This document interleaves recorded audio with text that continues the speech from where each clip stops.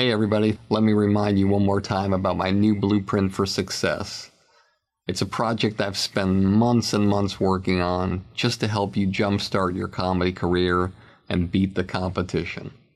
Whether you want to do stand-up, sketch, improv, acting, writing, producing, directing, radio, social media influencing, or even if you want a career behind the scenes as a manager or agent, Blueprint for Success will give you all the tools you need to take your career to the highest levels.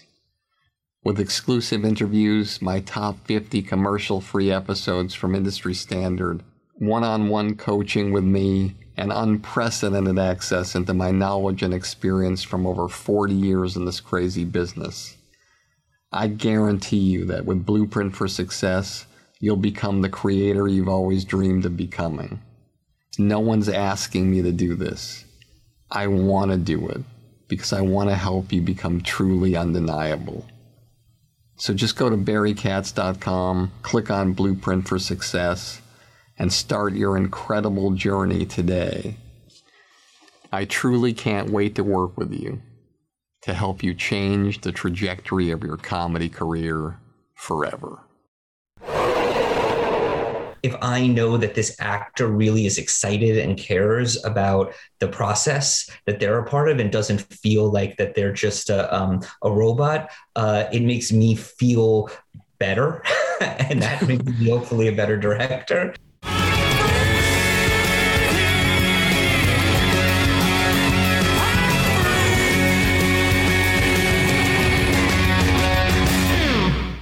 Hey everybody, welcome back to another episode of Industry Standard with me, Barry Katz.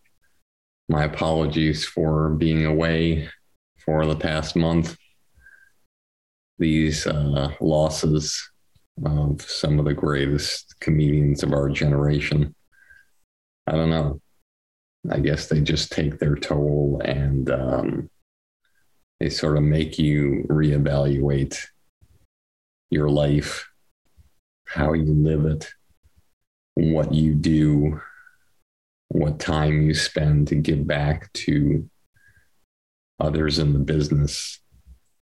I guess I just humbly apologize because I know this podcast does mean a lot to a very pinpointed and specific group of people who work in the entertainment business at all different levels that share a common bond.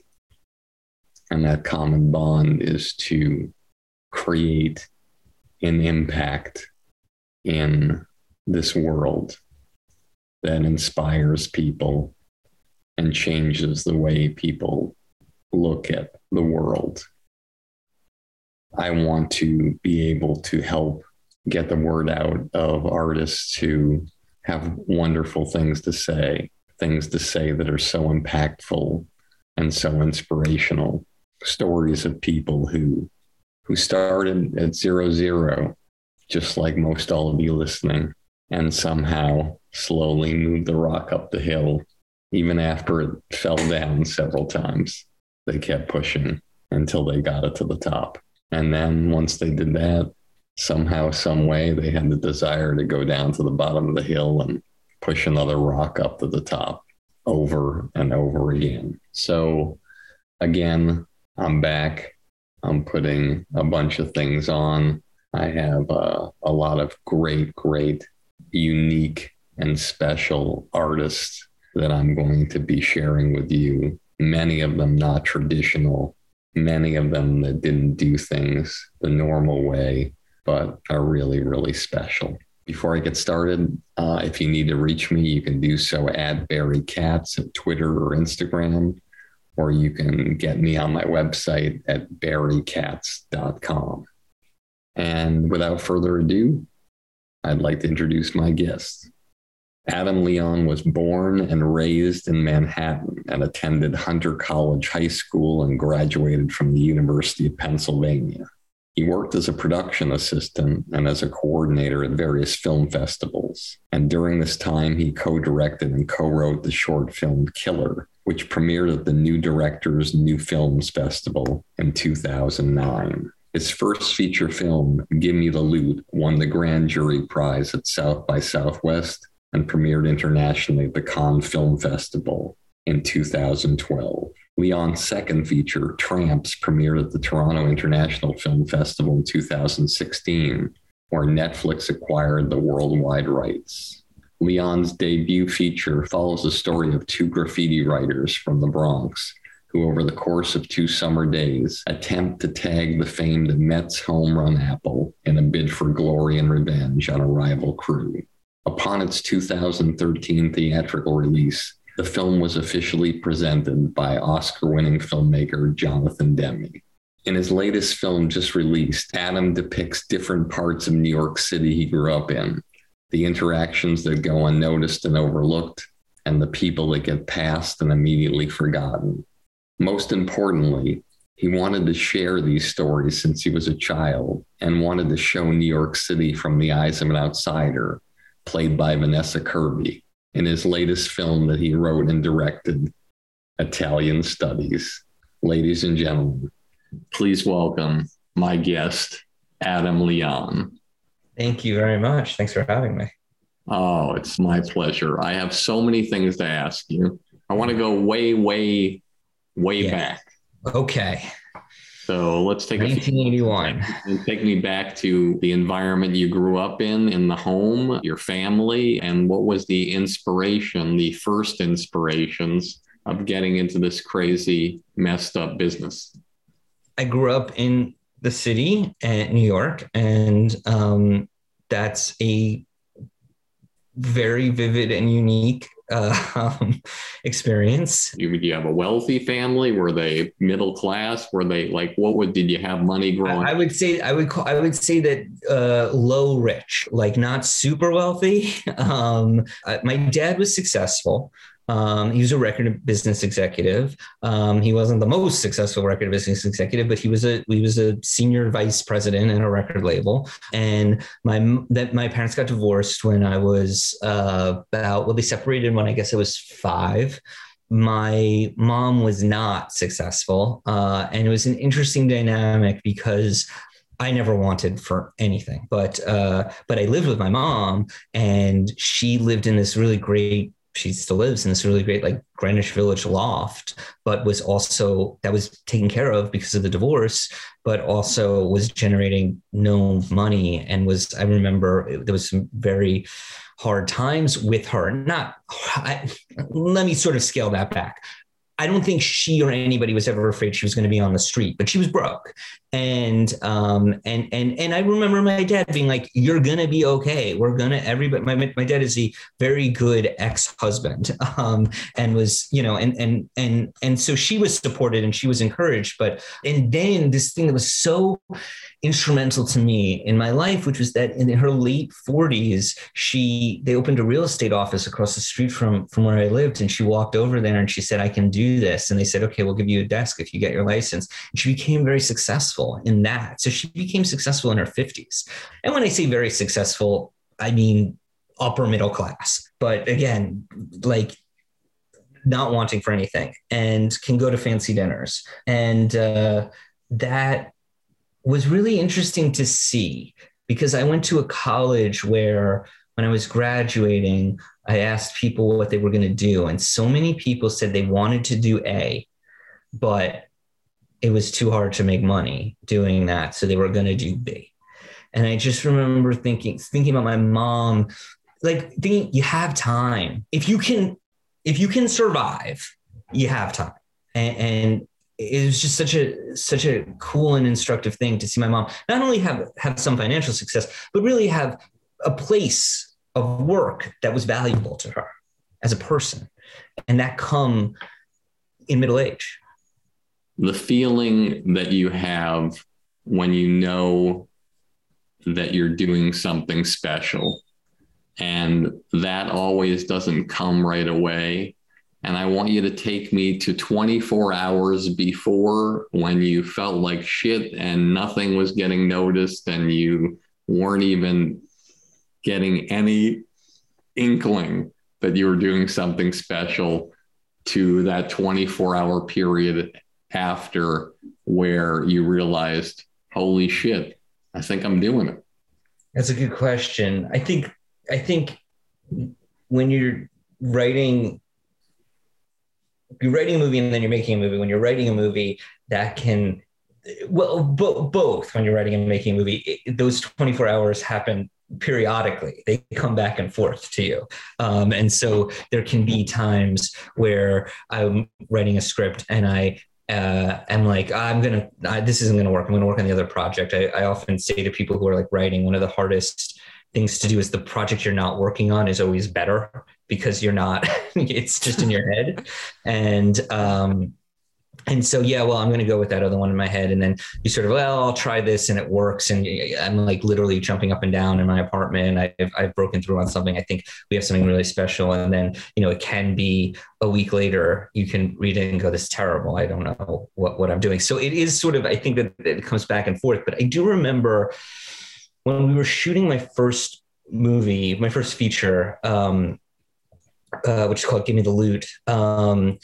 We were 2 or 3 days into production, and my producer, who's produced all of my movies, his name's Jamin Washington. At the end of the day, I said, I think that went really well. I think that was a good day. And he had a lot more experience than me. And he was like, Adam, they're all going to be good days. This production has that.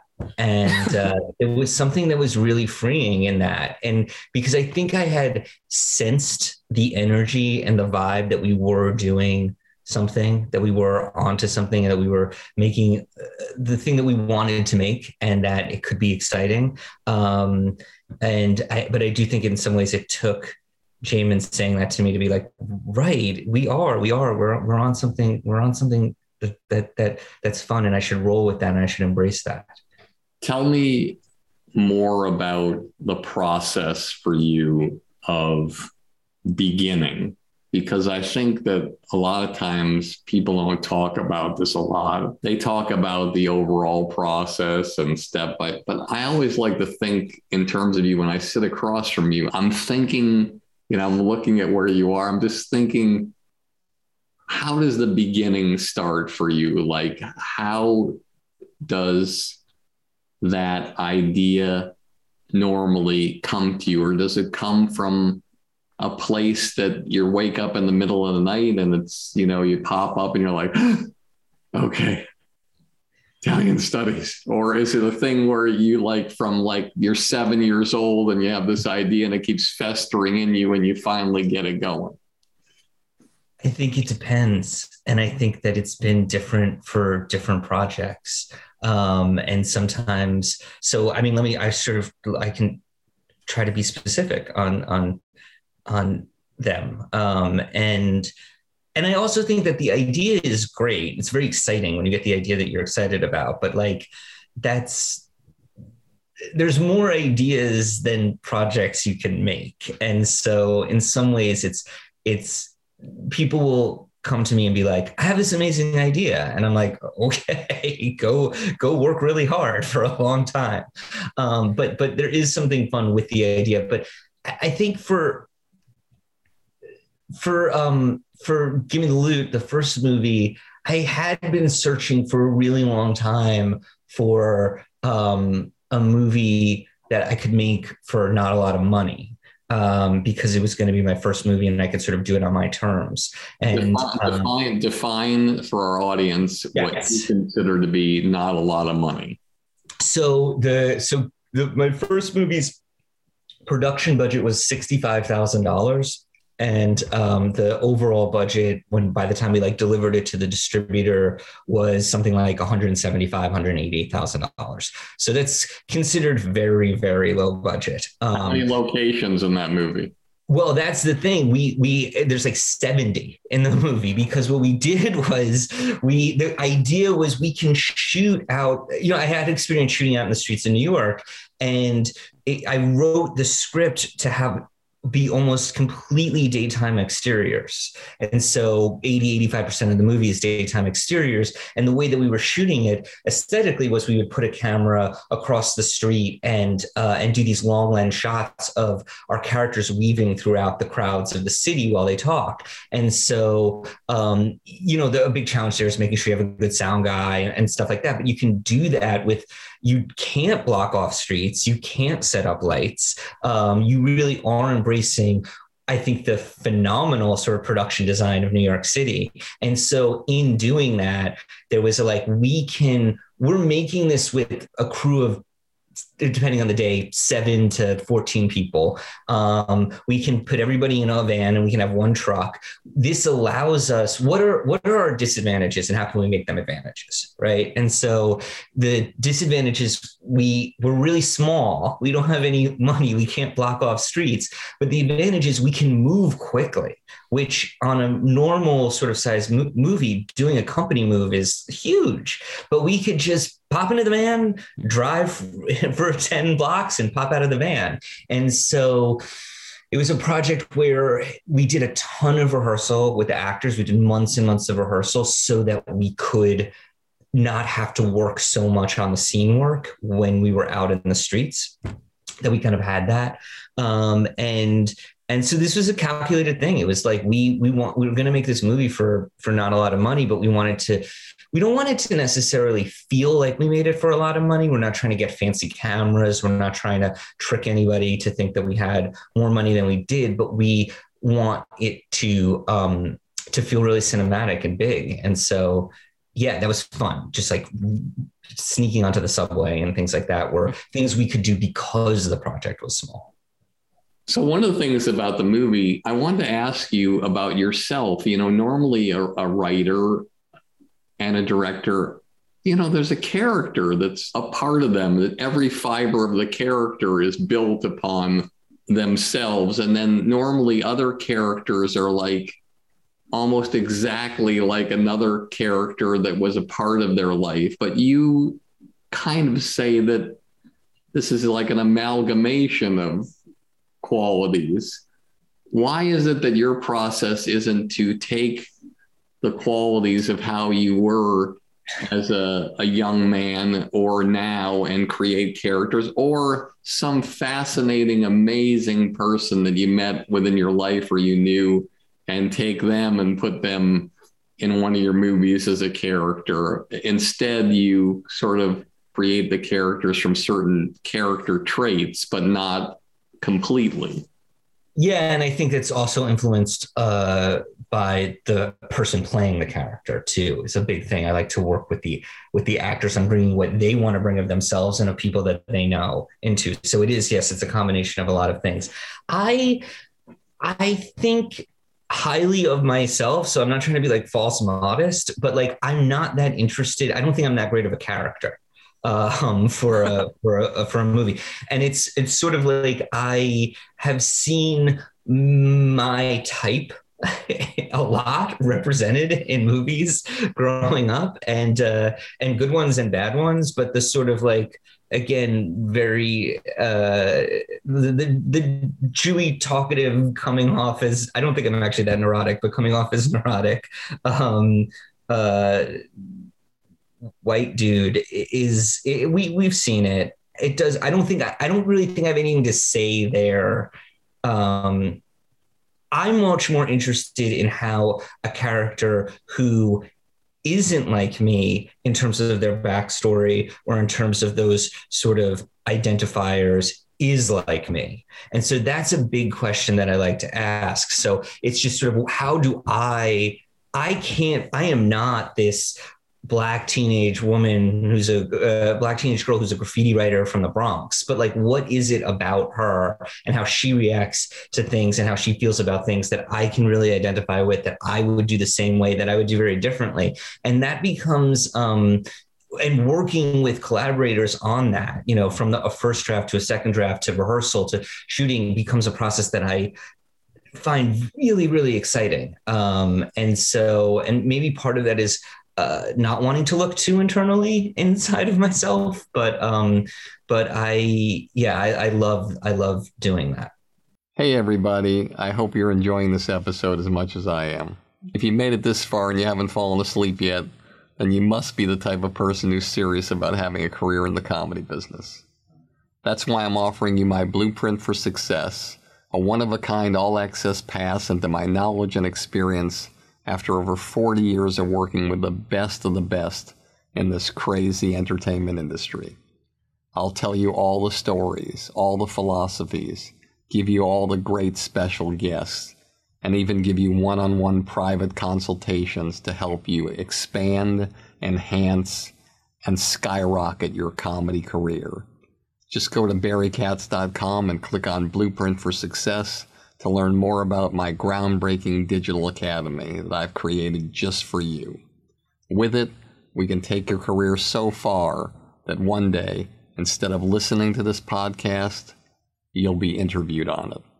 Now, you said something to me that kind of fascinates me, because I've interviewed people who, write the screenplay or write the series, and I say to them, hey, so did you sit around with the actors and sort of form the story with them and shape it? And they're like, did August Wilson sit around with the actors?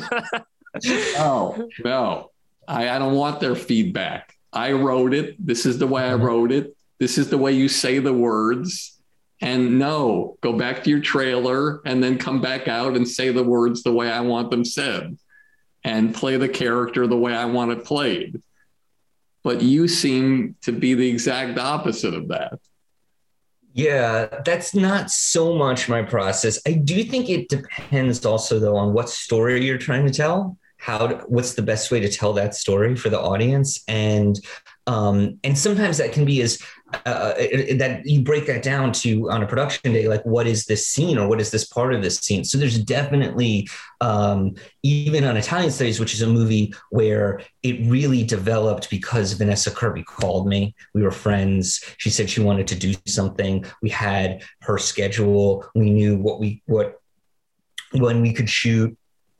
We had these teenagers we were working with. Vanessa and I were talking about ideas of memory loss and identity. It really developed from a group collaboration in a way that's more extreme than I think even the other projects that I have, that we still have intensive rehearsal processes. And I would hope that the actors feel that they really have a major voice in their characters.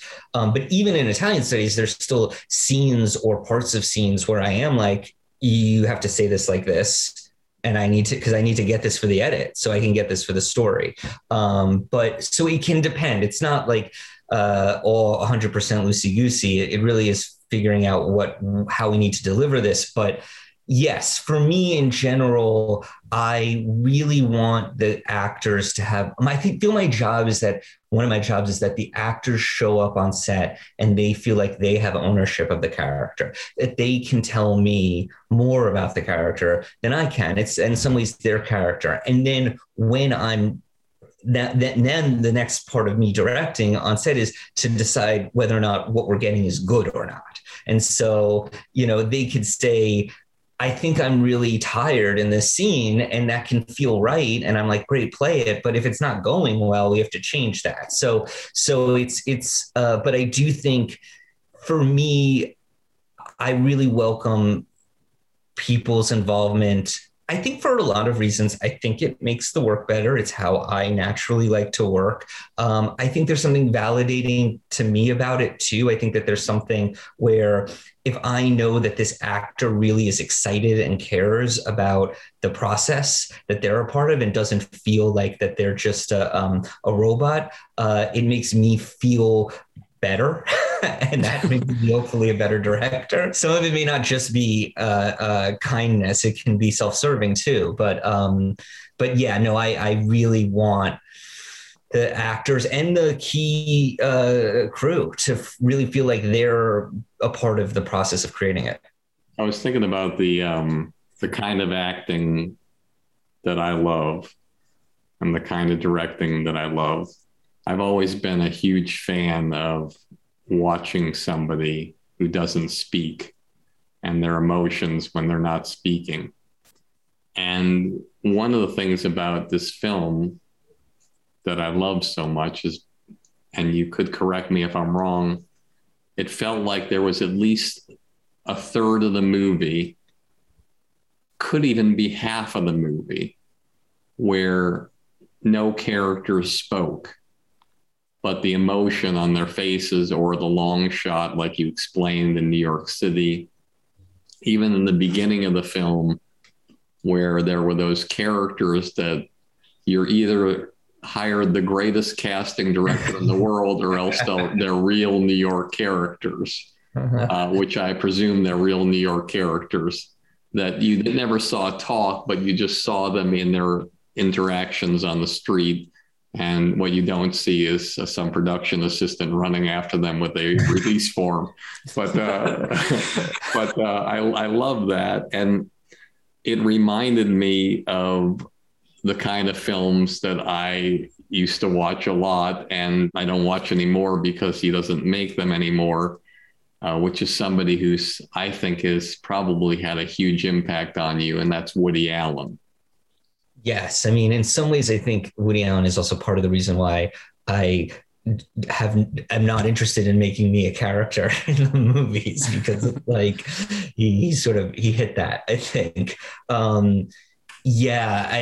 Growing up in Greenwich Village in the 80s, it was sort of like the law. You had to watch every Woody Allen movie. And yes, I mean, I remember being, I remember the moment that I realized I wanted to do this, which was watching Star Wars when I was 6 years old. And this sort of idea, I remember being like, well, I want to be a lead singer in a rock and roll band, and then realizing that like George Lucas had done this and being like, you can do that. Like, I think I would like to be a lead singer in a rock band, but I think I'll be better at doing this.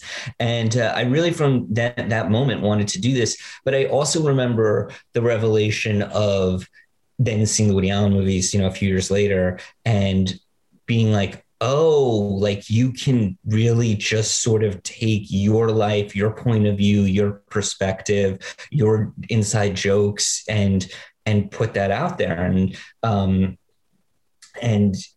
I do think it speaks to something about representation too. Like, I do think that there's something that's incredibly encouraging about being a 10-year-old and 11-year-old watching Sleeper or something like that. And being like, oh yeah, like I'm that guy. Like I can do like this, I can do this. And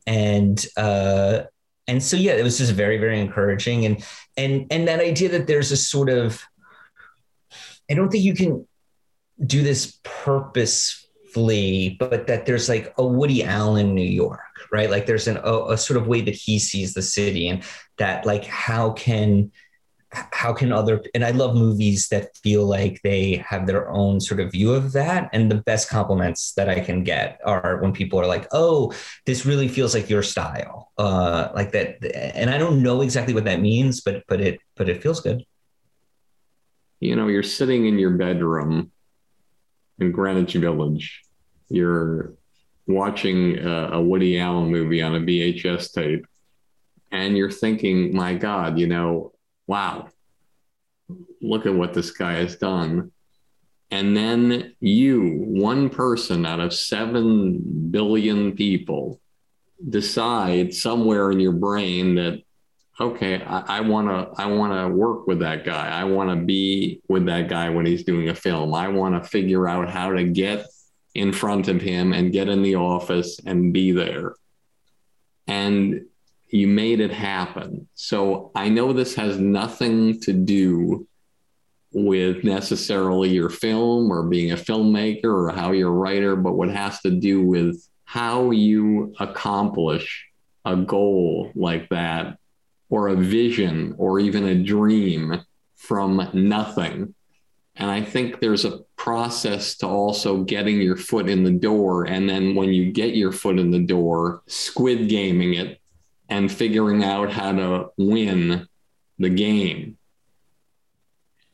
How do you do that? How did you make that happen? Well, I have every advantage ever. So I think that that's like, I'm very open about this, but I have advantages that almost, so you say with 7 billion people, but I have advantages that like 2,000 people have, which is my stepmother worked in the industry for a really long time. I was able to get access to those doors. So, I wish I could give better advice than that. I work with a huge amount of people who have all different origin stories. I'm gonna go toe to toe with you for a second here. You told me to go toe to toe with you. Yeah, please. Look, I know a ton of people myself. Okay. And if my son wants to intern at a place, if I reach out to every single one of them, every single one isn't going to say yes. Of course, no. And that didn't happen. And I had to go and I had to interview for jobs and have to do a great job when I was doing those things and had an amazing, right. I had an incredible opportunity when I was young and I was starting out. I had a meeting with Robert Benton, who's just a legend and an amazing writer and director. And he took 30 minutes to talk to me about and give me advice. And I try to do this. I mean, I'm not Robert Benton, but I try to do this. I pay this forward as much as I possibly can when people reach out to me.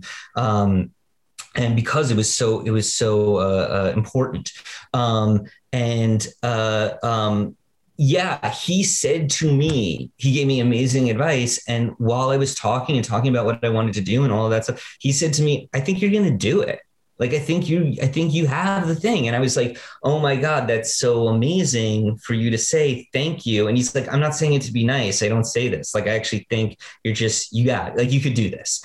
And so I think it's a combination of a lot of things. Yes, I had access. When I had access, I think I was smart and determined about what I wanted to do. And I think it was encouraged. And I think that all of that stuff helps.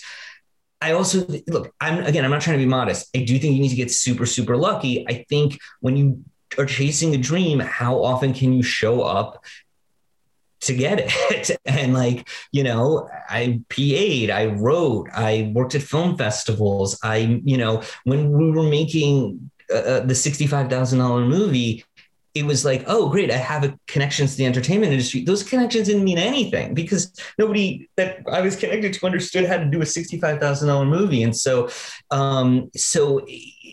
life moves in its own weird ways, and you have what you have and you don't have what you don't have. And you know that. And I think you have to be self-aware and keep at it and determined. I'm not just saying things were necessarily handed to me, but I do think that the opportunity for a door to be opened was, and I don't want to sort of minimize that. Got it. And I just also don't want to minimize the fact that when the door was opened, you went in there and shut the door on everybody in the outside. And there was something that you did when you walked in that room that, I don't care how many people, Dave Chappelle knows. Right. If he wants somebody, he wants somebody. And if he doesn't, he doesn't.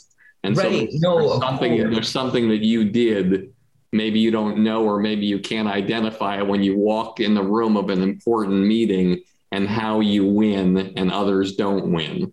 I think it's hard to sort of talk about yourself in this way, but I think that I'm very excited. I love doing this more than anything in the world. I love making movies more than anything. And and it gives me such joy. And I think that people can feel that. I think people tell me that they can feel that. And so I think that there's something where people want to work with somebody who feels that way. And I also think that we take it incredibly seriously and we do an incredible amount of prep. I remember for this first movie, what we did, me and my producer, one of my producers, and that was a woman named Natalie Difford, it was very important for us to have a business plan that felt like an absolutely 100% professional business plan. We reached out to different people who we knew had made indie movies. We asked them if we could buy them a beer or a coffee. We would take them out, we would get their advice, and then we would ask if they would share their business plan. We collected 7 or 8 business plans, and we worked for 3 or 4 months on making a business plan. And so that when we walked into a room with my friend who, worked at Goldman Sachs and could can you look at this business plan and give us any advice? He could say, you know what, these people are acting like professionals, even if they haven't achieved that sort of outside validation yet. And so it was not, I really hate the term like fake it till you make it. It was not fake it till you make it. It was like, how do we do this the right way, even if we haven't done this before? And so I think it's a combination of determination, joy, and preparation. And those three things will then get you what you ultimately need, which is luck. Because it took us to get that $65,000, or we raised like $100,000 because of Post to get that. It took 2 years, and people saw. I think the person who ended up investing the money saw me chasing rich kids and saw me going to Miami to meet with some artist who had a bunch of money, and saw that I was willing to do whatever it's going to take to do this. And so yeah, I think that's a combination that works. How do you handle it when there's one person that's a key integral part of the production who's like the bad seed, the negative, the guy or girl who shows up late, or who stays in their trailer, or who is dramatic, or who systematically takes that joy and happiness out of you and twist your intestines into a balloon animal? Yes, I'm familiar with this person. So how do you handle those situations and still make the production successful? I think there's a few things. And I think that trial and error is a part of it. Like, I think that learning, and I've been blessed with my collaborators, but yes, I have had this experience. I've had this experience on some of my short films and things like that. I think the earlier, what is it true for directing in general? It's just like the earlier you can listen to yourself and trust your gut. And I met with an actress once, and the casting director afterwards said, how did the meeting go? And I said, it went really well. I like her a lot. She's good and she's smart. I'd love it if she was my friend's girlfriend, and she's talented, and I have no issue with her. I can just tell 3 weeks into this, we will want to kill each other. And because of how we talk, just like how we talk over each other, it's just like, we'll want to kill each other and we'll divide the set. And, my casting director, it was the moment I think my casting director she said to me, "Oh, you're a good director." And so again, it wasn't like I would love to go party with this person, but you have to trust that. And I think I'm better at that, and that takes time, and it takes it's easy to not, because an opportunity can seem great to work with somebody, but if it doesn't feel right, you can't do it. And then the other thing that I've been somewhat slow to realize, but then I get made fun of by Vanessa and Callum and everybody I work with, and they say I do it all the time, is you fire them. You fire them if you can. I mean, sometimes you can't, but one of the I would say on the list of 10 best decisions I've made are like 4 firings, and the list of 10 worst decisions I've made are like 4 people that should have been fired that we didn't. Have you ever been fired? Yes, I've been fired. How did you handle it? And did you come to terms with the fact of what your part was and what their part was? I think I can think of 2 times I was fired in this capacity. Well, I've been fired 3 times, actually. How did I handle it? It's not fun. I think it was on 3 projects that were making me miserable. So I think it was good, and that I was fired. And I think that I'm not good if I'm miserable too. So I think that, they were probably making the right decisions as well. I don't know. How do I handle it? I smoke a joint and think about the good things that I've done, and that there's another project, and that now this frees up that other thing to go and do. I'm sort of an eternal optimist in a lot of ways, which helps. and sometimes can hurt, but I don't know. And it hurt, but it hurts. Yeah, we get hurt. A lot of things hurt though. A bad review hurts, you know? As always, this has been Industry Standard with me, Barry Katz. And if you like the show, tell all your friends. And if you don't like the show, tell all your friends. You get all the money, drive that fancy car. All the people love you, 'cause you're going far.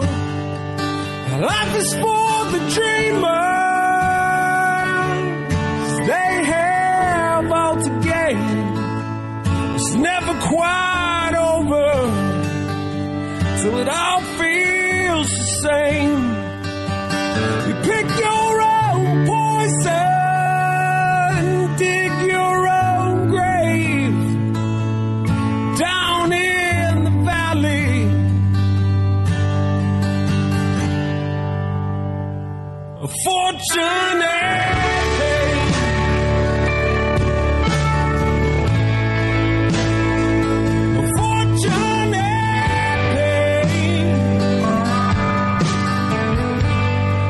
Thank you for listening to Industry Standard with Barry Katz. If you'd like more info on our schedule of new episodes or how to reach Barry through Twitter, Facebook, or email, go to barrykatz.com. Before you leave, please take a moment to subscribe to our podcast, leave a comment, and rate it, even if you think it blows. Thank you for your support, and have a great day. Hey everybody, let me remind you one more time about my new Blueprint for Success. It's a project I've spent months and months working on just to help you jumpstart your comedy career and beat the competition. Whether you want to do stand-up, sketch, improv, acting, writing, producing, directing, radio, social media influencing, or even if you want a career behind the scenes as a manager or agent, Blueprint for Success will give you all the tools you need to take your career to the highest levels. With exclusive interviews, my top 50 commercial-free episodes from Industry Standard, one-on-one coaching with me, and unprecedented access into my knowledge and experience from over 40 years in this crazy business.